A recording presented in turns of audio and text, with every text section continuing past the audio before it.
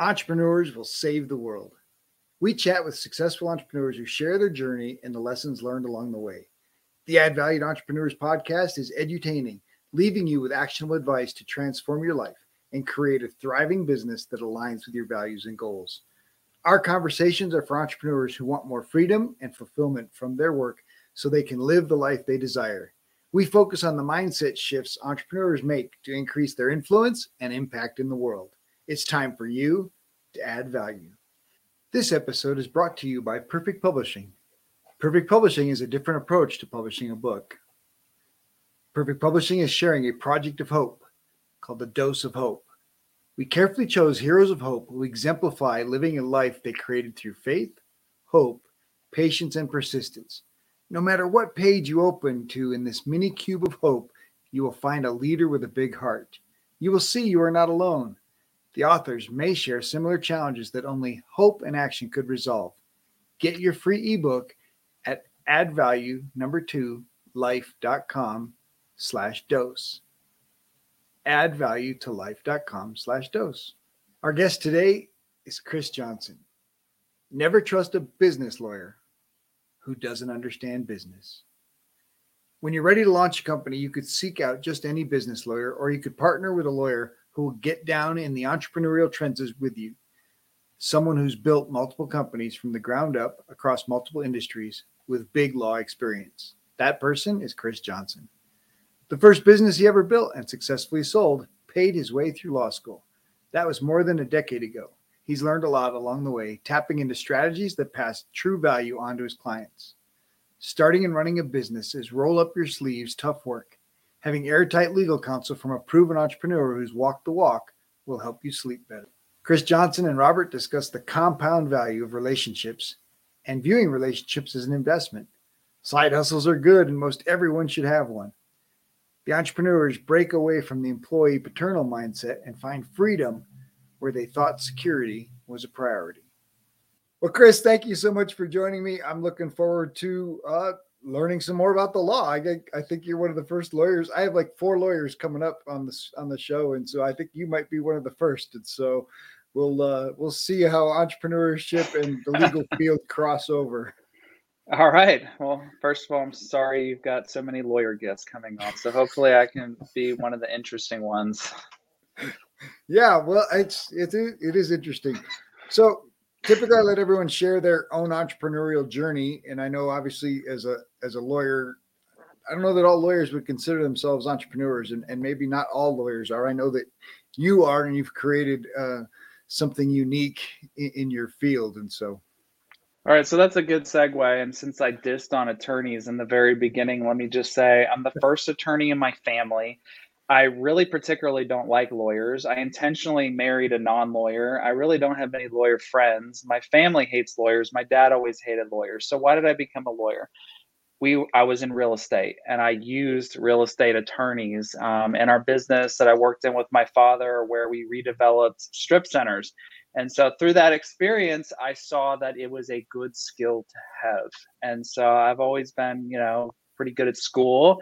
And I decided, I'm going to continue my education, and this would be where I'd go.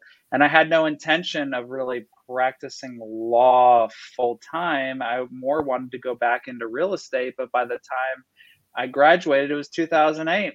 So it wasn't the best time to go back into real estate. It was probably a better time to go into the law. So then I began my journey through the traditional law firms and the whole partner deal, and I made partner.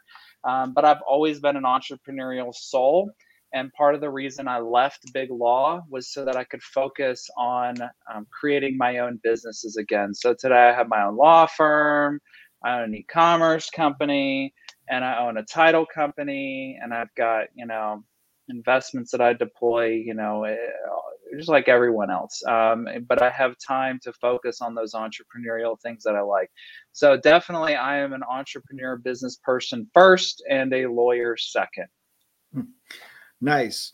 So let's talk a little bit about that, your law firm, and how you focus, or how you, obviously your desire was to work in real estate, but now you're doing e-law, right? Or law services that not people aren't necessarily in the same state or same place or Sure. Let me go into virtual. That's the word I'm looking for. Very good, Robert. Well, let me go into that for you. So here's the thing. We've been virtual for a really long time. So when I was in big law and I worked on cases throughout the country, deals throughout the country, I had teams of associates in different parts of the country. They never flew in to meet with me in a conference room. My clients didn't fly in from Pennsylvania just to meet with me to go over something. We worked on the phone. Maybe we do things on Zoom now, but to me, I don't see that any different than the phone or email or any other technology that allows people to work remotely. I just happened to go into an office to get my work done back then. But I built my firm even before COVID, even before, people had this whole remote work thing. I, realized how unnecessary it is for the practice of law in most instances to be confined to an office in a downtown setting. And in fact, I viewed that as an immense waste of money. So that was one of the first things that I decided needed to go. I had this corner office overlooking this beautiful area in downtown. It was quite prestigious, and it was fun for some time. Had a little sitting area for my clients and everything. I think I had a client come in once a year and use that space. So when I built my office, I built it around virtual first. I knew that attorneys truly wanted to work from home. I also knew that big law lost a lot of talent from people like, say, new mothers that would like to work from home and no longer want to come downtown. And they were just leaving. The model just wasn't working for them. And they were some of the best attorneys I've ever worked with. And so I created you can work from home. And in most instances, attorneys can work remotely. There's very few times that we actually have to come into an office. And yes, we still do court and things like that. So that is the virtual law firm model that I created. And that's just one of the things that I did differently. There's other things as well. Mm-hmm. So let's talk about building your business. And obviously lawyers build a business, build a book of business in a similar way as maybe insurance or other services that serve individuals. How important was connection, and what were some of the effective ways for building an audience, generating a group of leads? Okay. Right. Okay. So let me first of all not directly answer the question, but I'll just say I'm going to address the challenge, and then I'm going to go answer the question. So the challenge with lawyers, as with many professions, is time. When do I have time? I'm already working 50, 60 hours a week. I've got a family at home. How can I spend any time doing this? And there were many nights, that I would go to an event at 6 or 7 o'clock and not get home till 9 o'clock. I've never pulled an all-nighter at work. It was never really just the work that I was so busy at. I left at a reasonable time. I left at like 6 o'clock every day, but I did a lot of networking. And I did it because I knew that it was necessary. And so I did it early on. And I don't know how to tell people other than I just did it. People say, how do you make more time? Just made time. I just did it. Now, the thing with networking, the thing with connections, and so I'm a finance major, finance and real estate. So I tend to think about a lot of things like investments. And I think relationships and networking are like investing. And you're like time weight averaging into an investment. You're just putting a little bit into your investment, into your 401k over time. And then those investments are paying dividends. And then the dividends are compounding, and it's growing and it's growing and it's growing. So business development, developing connections and networking, I'm not going to ever, and I never was under the illusion that I'm going to walk into some meeting and be like, ta-da, here I am. I'm so wonderful. Just send me your business. The real world doesn't work like that. I need to be consistent. I need to be genuine and authentic. One of the things that was conveyed to me early on by some of my mentors is pick something you actually like doing. Because if you're going and you don't like it, people are going to sniff that out immediately, and it's going to reflect on your professional capabilities. So I've always done things that I've liked, that I've enjoyed, put time into, and been very strategic with how I spent my time, because my time is very valuable. And I will actually, earlier this week, I just made a list of all the commitments, all the things that I do, and I killed 2 things from. I haven't dropped them yet, but I'm going to drop them later this year, because I evaluate all the time how valuable my return on time is. What kind of return on time I'm getting on my investments. I like that return on time. That's pretty unique. You mentioned authenticity. So how important is character and the ability to be authentic as a legal entrepreneur? Oh, I mean, super important. It should be super important for everyone. I think, especially for lawyers. I think we're pretty good at this. I don't think lawyers are really full of it in the sense that they're like lying or trying to scam. They're full of it. They're egos, right? I'll give them that, but not of like faking it, right? I think we're pretty good at like, you see is what you get. This is it, because we need to be very predictable for our clients. As far as being authentic for other people, I mean, here's the good thing.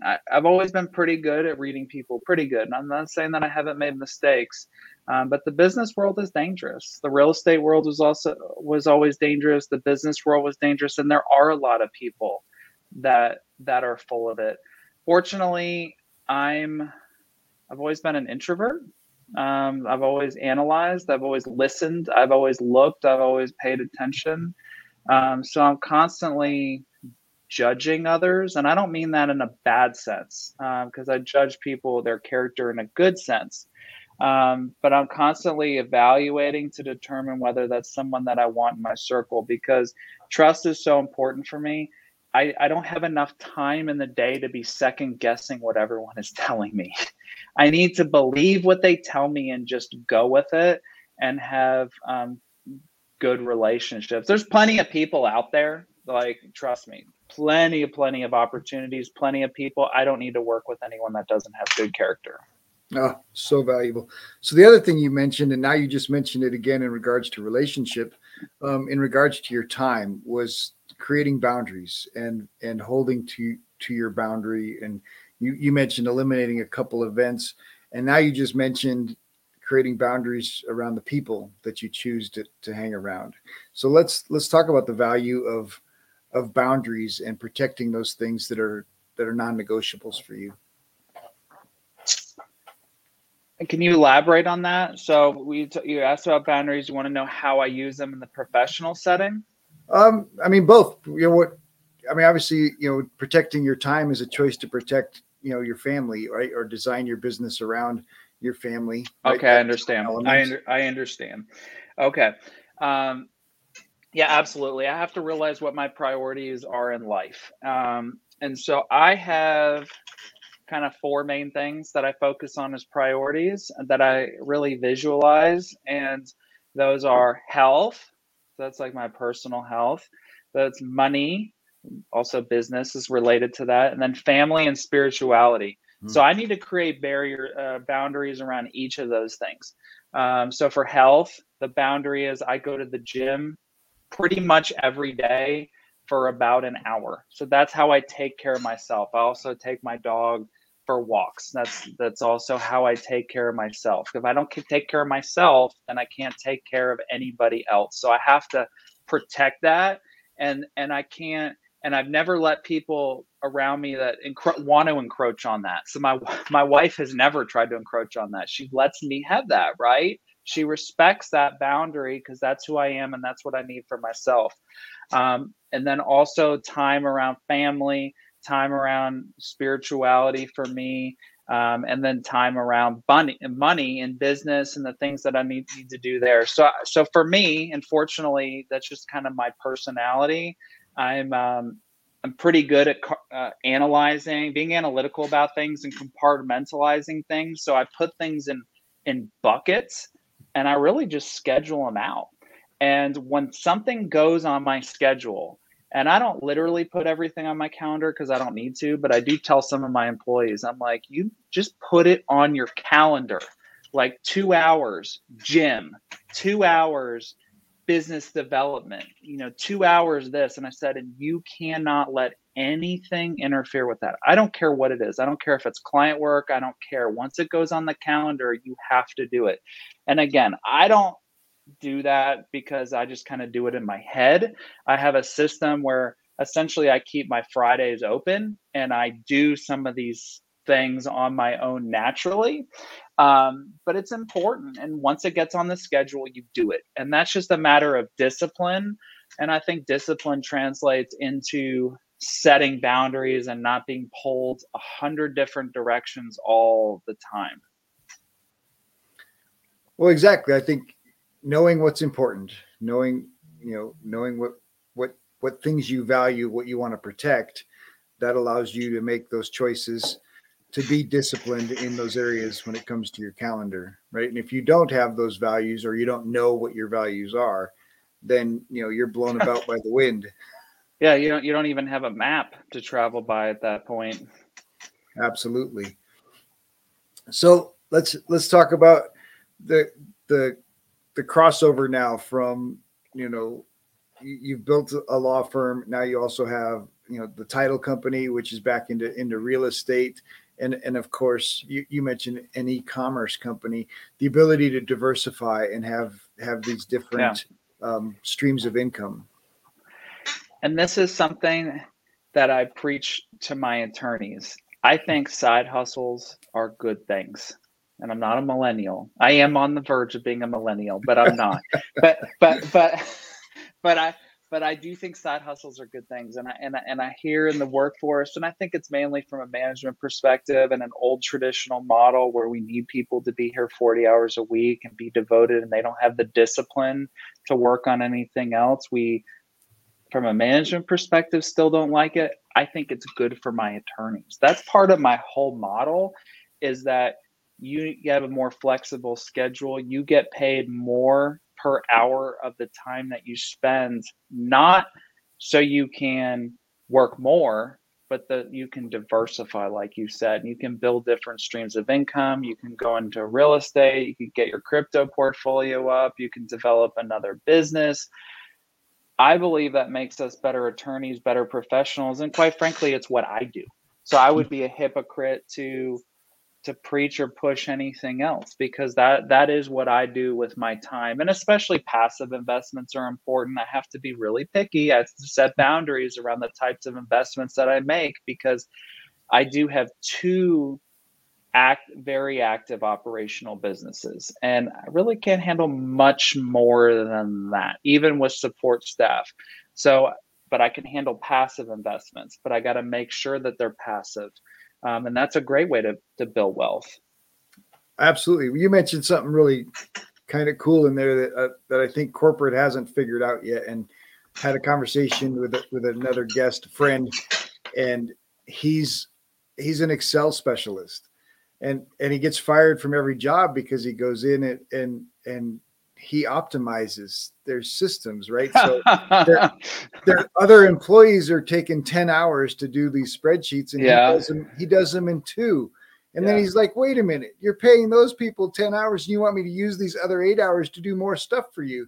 And so he obviously never has a good attitude when it comes to the corporate environment, because corporate doesn't reward him for his performance, and doesn't reward him for doing it 5 times faster than everybody else. And so there's a challenge in that model of, you need to be here sitting in your seat for 40 hours when A, they're not productive for 40 hours, and B, it doesn't reward you to incentivize you to get more work done in a shorter period of time, because we're not paying by the piece, or we're not paying by by the project. And and I think corporate is going to have to make some changes in allow those kinds of things. And I don't just blame corporate. So you said pay by the piece, whatever. Remember too, we have wage laws. So, we came up with these wage laws when people were put in a factory, perhaps under harsh conditions. I read The Jungle by Upton Sinclair, all that stuff. People needed breaks. People needed to be sure that they were given overtime. People were paid by the hour because that's just the way they did it. So one of the ways my firm is different and can do it the way we do is because we pay based on production. We don't pay a set amount.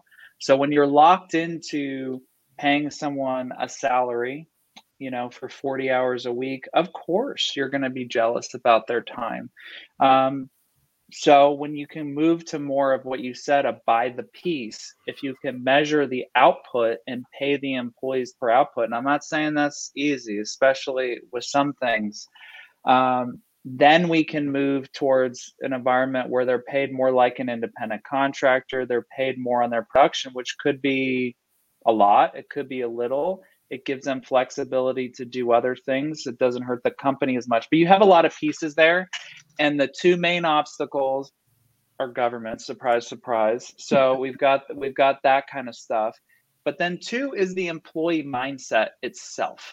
And that is a huge obstacle because all this stuff sounds hunky-dory, right? Until you tell someone you are going to get paid based on your output and your hustle. And they're like, what?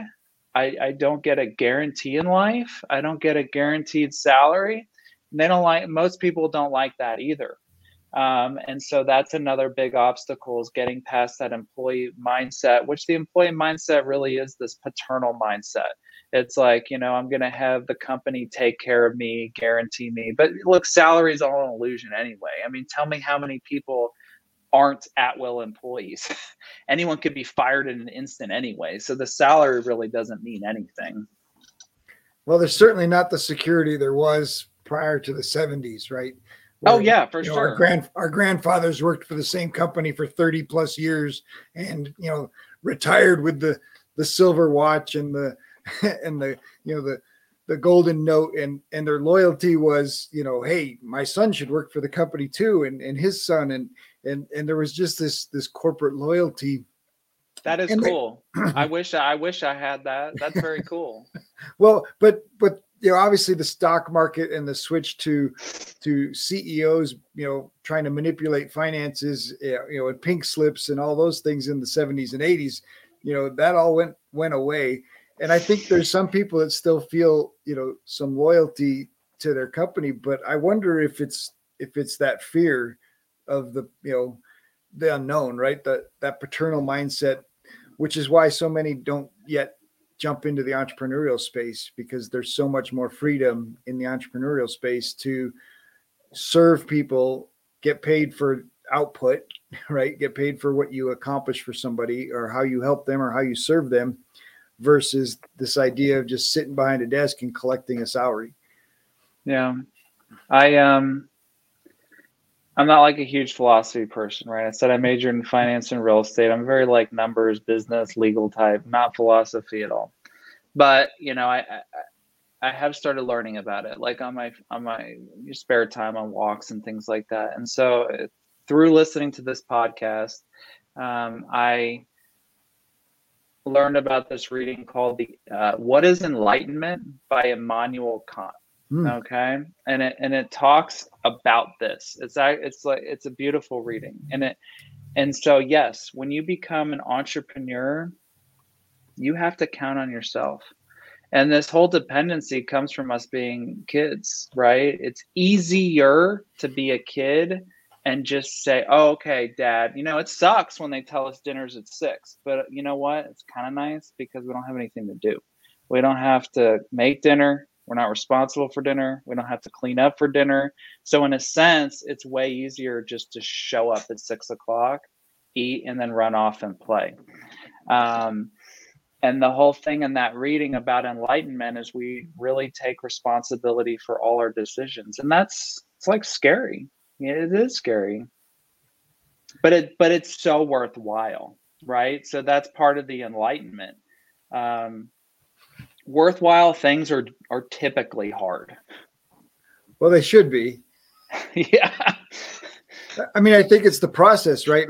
Going through the process is where the growth occurs, right? And if it was easy, then obviously everybody would just jump ship and do it, and we need people in every one of these spaces, right? Mm-hmm. For doing the things that they're doing, but that's so the child thing comes up a lot for me. From a mindset space, I love the mind of a child, and as an entrepreneur trying to get back to that creative, that imagination, the dream, the idea that anything is possible. And so you've just added another element to that, the paternal. And I wonder if it's easier to be a kid because they don't have the decision fatigue of an adult. Yeah. Decision fatigue is real, isn't it? Right? Especially in our society. I mean, that's why my wife and I didn't build a house, because we were talking about it and we both were honest with ourselves, and we're like, we just don't want to pick out all that stuff. There's just too many decisions.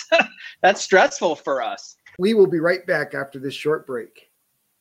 This episode is sponsored by the newly released book, Dream Life Planner, Move from Tired and Overwhelmed to Free and Empowered, by Noelle L. Peterson, available on Amazon, or you can order a personalized signed copy at Empower, EMPOWER 2 dream.com. That's Empower 2 dream.com.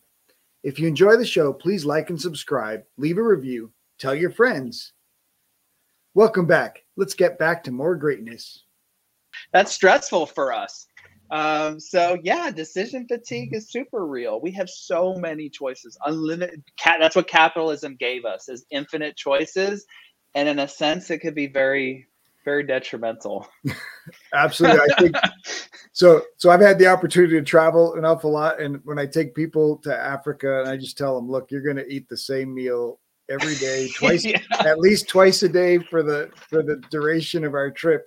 And I would take Girl Scout cookies so that on the end of the week, I'd give everybody the Girl Scout cookies just to break the monotony, because we are spoiled rotten when it comes to decisions regarding food. And we have this plethora of options that most people in the world do not have. They eat, they typically, they're kind of like our dog. You get fed the same thing every day, all the time. And so it's, I think decision fatigue is, and being able to be intentional about which decisions can I avoid, right? Which decisions can I prepare for and set up so that I avoid making some of those extra decisions in a day, so that my mind is better, for the big decisions and the things that I know I need to make, good, solid decisions on. I love that you gave up. Like, we're not going to build a house because that's just way too many decisions. No, because we know ourselves, and we don't have to push ourselves to the limit. We don't have to intentionally stress ourselves out, and we know that there's some things we just don't like doing. And yeah, having a brand new house is super cool for some people, and the idea of it's all right, but then we know that there's a lot of work that goes into it. We just don't want to mess with it. So let's dig a little deeper on that kind of idea of that's obviously another boundary kind of choice, right? Knowing yourself, and but the ability to design your business around your life, the ability to build a business. I mean, you mentioned, you've got two pretty intense businesses that require your involvement, and now your other things are kind of passive, but you get to choose the lifestyle that you want to have. And you and your wife have chosen a certain lifestyle, and now you can literally design and mold your businesses around that. Yep. And I guess life design has become this term. Maybe it's been around for a while, but I just heard it maybe about a month ago, and it makes a lot of sense. I mean, yeah, why be passive and just let those decisions happen for you? We all need to design the lives that we want, because this is our life. I don't have much time on this earth, so I need to be intentional about the way that I design it. Absolutely. But most people don't recognize that they have that level of control. Right. Yeah. You're right. They don't. And I think that's some of the benefit of the younger generations is they seem to be taking control earlier and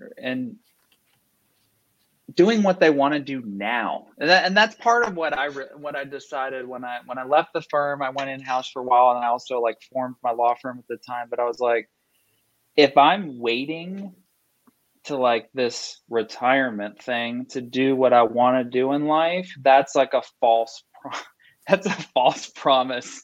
So I could get hit by a bus. That too, but why do I have to wait till I'm older? I don't understand that. It really is not a rational thought. Why can't I just do what I want to do with life right now and be happy with my life right now? And I really made a decision to do that. And yeah, there's some design elements that you have to do, especially if you're at a job that's killing you. I mean, I had a job. I was working my ass off, traveling all over the country. I decided to make a change, do something different. And starting my own business was very scary. I think back to that time, so I don't want to discount that at all. And it was stressful on my wife too, who doesn't like change. She was supportive, but she was kind of freaked out at the time, and I was worried too. So I don't want to discount that. I think back to that time, I just had to just like making time for myself. I just got to do it. When you're like standing on the edge of a cliff looking down at the ocean, you're scared to jump into the water. You just can't think about it. You just got to do it. There are some leaps that are necessary, right? And you can only plan so much. Mm-hmm. Right. And I think corporate America builds that fear into us, through that security, through, the good pay, the good benefits, all those things. We become very risk averse over time to doing those things. Well, and then I think our family and friends play into that risk aversion, right? And it's typically out of protection mode, right? Our parents are like, "Oh, that's a good thing, right? You're saving for retirement and you're paying the house payment and right. You're doing all those things that are good. Don't do something crazy." Right. My wife kind of said it was like my midlife crisis, which I was in my mid 30s, I think, at that point, but I've always been an old soul. So maybe it was my midlife crisis. And I didn't even argue with her. I just said, look, could be worse, right? I could be chasing girls and buying sports cars. So if this is my midlife crisis, I'll take it. Yeah, that's fantastic. All right, you mentioned your wife a few times. Love to ask, what was your favorite date? Oh my Lord. Okay. Favorite date / trip was to this place called Ojo Calientes in New Mexico, probably halfway between Santa Fe and Taos. I guess the skiers in Taos will come down to this place after they're done skiing. There's different types of hot springs that have different medicinal properties. They also have a mud bath. They've got massages. And I love this. I think my wife loved it too. She always talks about it, but she didn't like it as much at the time. It's whisper only. So it's very like quiet place, very chill. It was just beautiful. We went on hikes. Now that you mentioned that, I need to bring her back there because it was such a good time. Nice. Whisper only. I've never. That's the first time I've ever heard that term. Yeah, she wasn't into it too much. Yeah, I mean, no kids allowed. Whisper only. They want to create this whole atmosphere. That's pretty awesome. Which I did. It's an awesome place. All right, so you mentioned a few things, walking your dog and other things you love to do. What do you love to do in your free time? Oh, I'm mostly an outdoors person, so I really like the outdoors. So, walks, hikes, fishing, hunting, boating, all the sports associated with boating. I mean, a wakeboard, kneeboard. I've probably logged over 100 dives. I'm from Southeast Florida, from the Fort Lauderdale area, so I love scuba diving, snorkeling, swimming. I mean, you pick it outdoors, and I pretty much do it if it's outdoors and an activity. That's what I like, and I like to combine those activities with what's important in my life. So pretty much my family. And so I try to get my family to do as much of those things as possible. Nice. That's the best way, right? is take them along with you. Mm-hmm. So let's talk about mentors. You mentioned your father early on and his influence in teaching you and showing you the ropes of his business. What other ways have mentors helped in your growth?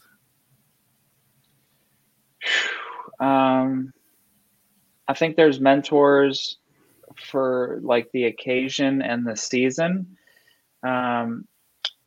mostly. And so I like to have very tailored mentors. So I don't think in my life there's ever been like one person, right, that I've gone to for everything. So after my father passed away, there were mentors that helped me kind of get out of that depression, out of that shell, back into my personal life. That I'm eternally grateful to those people, older men that really kind of helped me. And then, when I was at the law firm, there's there's mentors in the firm, and then there's mentors out of the firm, right? You don't want to talk to the people in the firm about everything. And that's what I talk about with these topics. And then today I have mentors for investments. I've got mentors for operational stuff. These people don't know they're my mentors, by the way. That term mentor is weird to me. I wonder if other people like formally ask them, like, will you be my mentor? Because I've never really done that. I've just developed friendships, and I ask them questions and lean on them for certain things in certain areas at certain times. And I consider them to mentor and help me, but I've never really labeled them with the title. You tell me, Robert, is that what normal people do? Do they go around saying, will you be my mentor? I think there might be a combination of the two, right? Okay. I like how you mentioned intentional, right? There's intentional mentors that I need specific help in this area, but it's based on my relationships. It's based on creating a relationship with somebody who's gone before, and then they're my friend, and I can call them up and say, hey, what would you do? Or right. Or what should I do? Right? what questions do I need to ask? Because I'm obviously not getting the answer I'm looking for here. How do I, how should I approach this? And yeah, so I think all of us definitely have those. The majority, I would say, the majority of our mentors and mentor relationships are what you just called, friendships, but you're intentional in those friendships, right? It's not, I'm not meeting Bob at the bar and just asking him what I need to do to build my business, right? Of course not. It's back to intentionality. So that's why I met you, Robert, right? Because I joined a group I was intentional about, because I want to associate myself with people that are better than me. Absolutely. Right. But there's a lot of people that settle, right? And if you're the smartest person in the room, then you're probably in the wrong room. And that's not to say that we don't have a responsibility to help others that are on the journey. But if the main rooms that we're in, or the main groups of people, you mentioned really early on about, those relationships and choosing the people that are around you. And I think it can be tempting, and maybe it's just those ego, right? It's the ego that says, oh, I can serve these people, and I can be in that room and help these people, and sets us up to be the smartest one in the room, or, the most successful in the room, but being intentional about choosing to be, I need to be the smallest guy in this room, and I need to just ask a ton of questions. And the room you mentioned that you and I met in was definitely one of those rooms for me. It was like, holy smoke, this room is full of incredibly smart people doing incredible things, businesses that I had no idea, right? Like we met a couple that's selling wigs with the synthetic dreadlocks, synthetic dreads. $1 million a year business. And she's like right out of high school. I'm like, wow, I wish I built a business like that right out of high school. And no, she was in high school when she started it. It's so, but they're so smart. They they made good choices and got good people around them. And there were a lot. I mean, I met a guy whose primary business was medicinal things at a natural food stores, and then he makes rifle parts. I suppose that's diversification, right? And but the room was full of definitely go-getters, right? And people that are just doing business at a level like holy smoke. And so it was incredible. I love it. And can I say something about that, Robert? Absolutely. So I was thinking, so one of my favorite books is called Sapiens. It's an amazing book. And there's this part that really stuck out to me. And the reason I thought about this is because you said, we need to be the dumbest part of the room, dumbest person. But here's why I think that's important. That mindset is super important. Not all the time, obviously, because we'd lack all self-confidence. But it's good to put ourselves in that position. In this book, they were talking about the exploration of the world, and they showed maps. We talked about maps earlier, and the Europeans, the maps that they had before they started exploring the whole world, literally showed Europe and their little part of Asia as like the whole world. That's what the map showed as its complete picture. So in their mind, they knew it all. Okay, we already know it all. This is what the world looks like.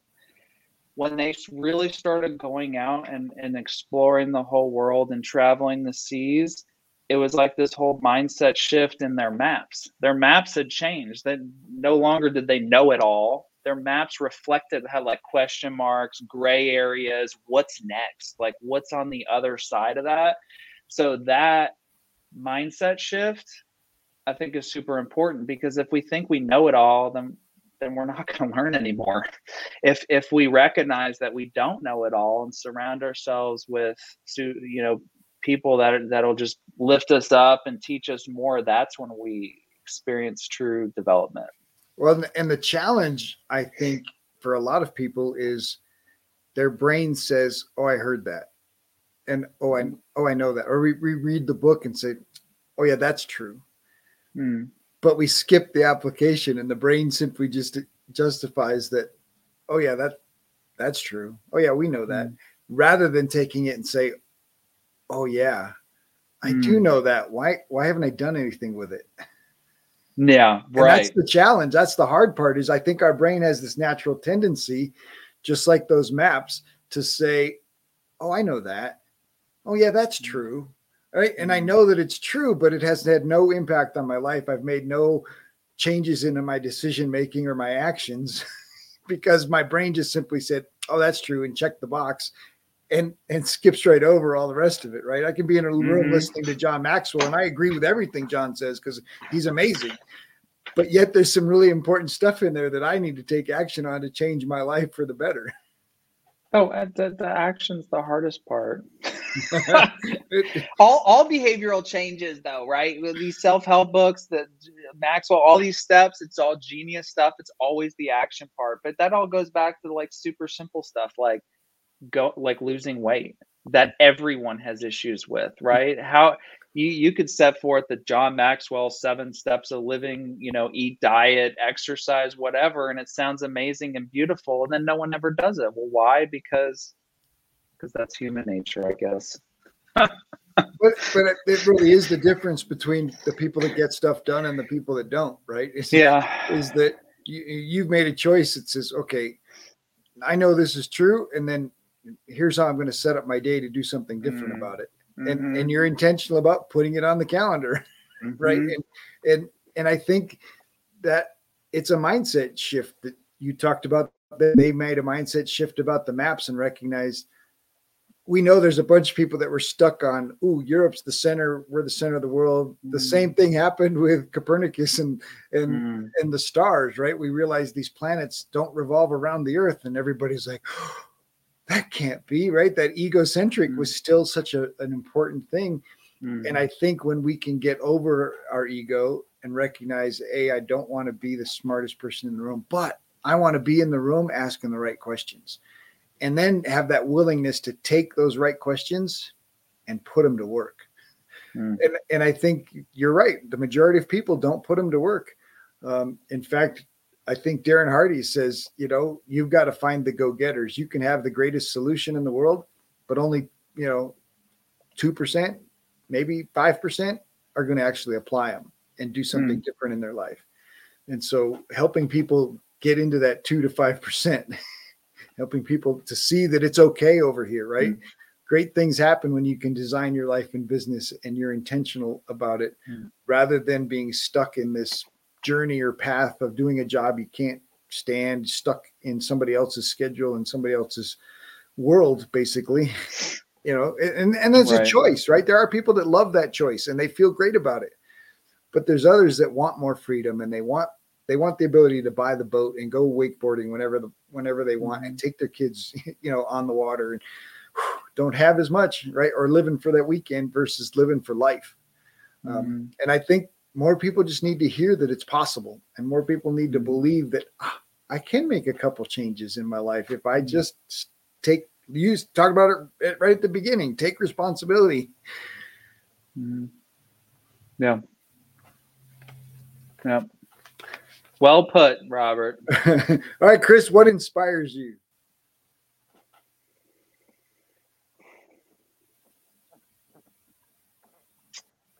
So there's many things that inspire me. So I told you I'm an outdoors person. So the beauty of nature greatly inspires me. And I'm going to talk about inspiration in different ways, right? Because you can be inspired in different ways. But that feeling, that beauty of nature and many different situations, sunrise, sunset, whatever it is, to me is awe-inspiring. Okay.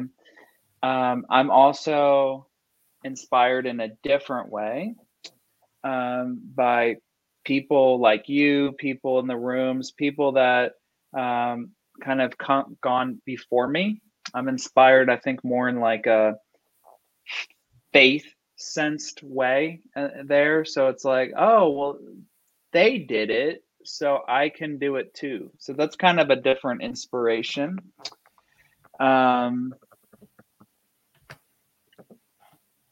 I had another one that I was thinking about for inspiration. I lost my train of thought. There was a third one. But it's kind of like the mentorship, right? There's mentors for a reason. Like, I don't think there's just one mentor. So there's different types of inspiration. I guess the most important thing, I'm not even going to answer the question. I'm going to end with this, not answering the question at all. That's super lawyer style. The more important thing is not what inspires you. It's that you do things that actually inspire you. That's a pretty good answer for not answering.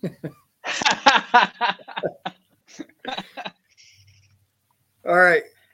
What's your big dream, Chris? My big dream is to leave a legacy for my family. Legacy is very important for me. Legacy is not just monetary. It does have a monetary component, but I also want to put them in a better place than, perhaps I was when I was a kid, a better relationship with their father or their mother, all that good stuff. I want to leave a legacy, and I want to enjoy life and be happy as much as I possibly can. All right, you're bringing on a new lawyer. They're going to be part of the team and building their entrepreneurial side hustles and all those things. And you've just had coffee with them for an hour, and you want to leave them with Chris's words of wisdom. What would you share? Man, this one's probably not the best, but look, I'm going to be honest. Okay, so this isn't the sexiest thing, but I tell my lawyers this more than anything else if I'm going to talk about the practice of law. It's not about how smart you are or like how good you practice law, like the actual like high level thinking arguments and all that stuff, because the person that masters the nuts and bolts of practicing law can run circles around the Harvard graduate, the Supreme Court justice, the person that thinks it's all about the high level thinking and like being smart and stuff. And so, what's the nuts and bolts of practicing law? And this applies to everyone. It's the super, super simple stuff that a lot of people don't do, like returning phone calls, emails, texts in a timely manner, like doing what you say you're going to do. If you tell the client you're going to get something done by a certain time, you always get it done by a certain time. It's by showing up on time, ending the meeting on time. It's super simple, like practice management things, operational type stuff that if you can master that, you can be better than the people that are smarter than you. It just doesn't even matter, because a lot of those people, they can't do that.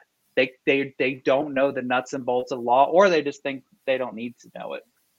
Chris, that's fantastic. What a great answer. Thank you so much for joining me today. I appreciate you hanging out and sharing with me. And I've just had a wonderful time and learned a lot and had some cool examples that you shared. I appreciate you.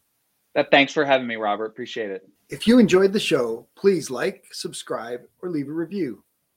We have a free gift for you at addvaluemindset.com. That's addvaluemindset.com.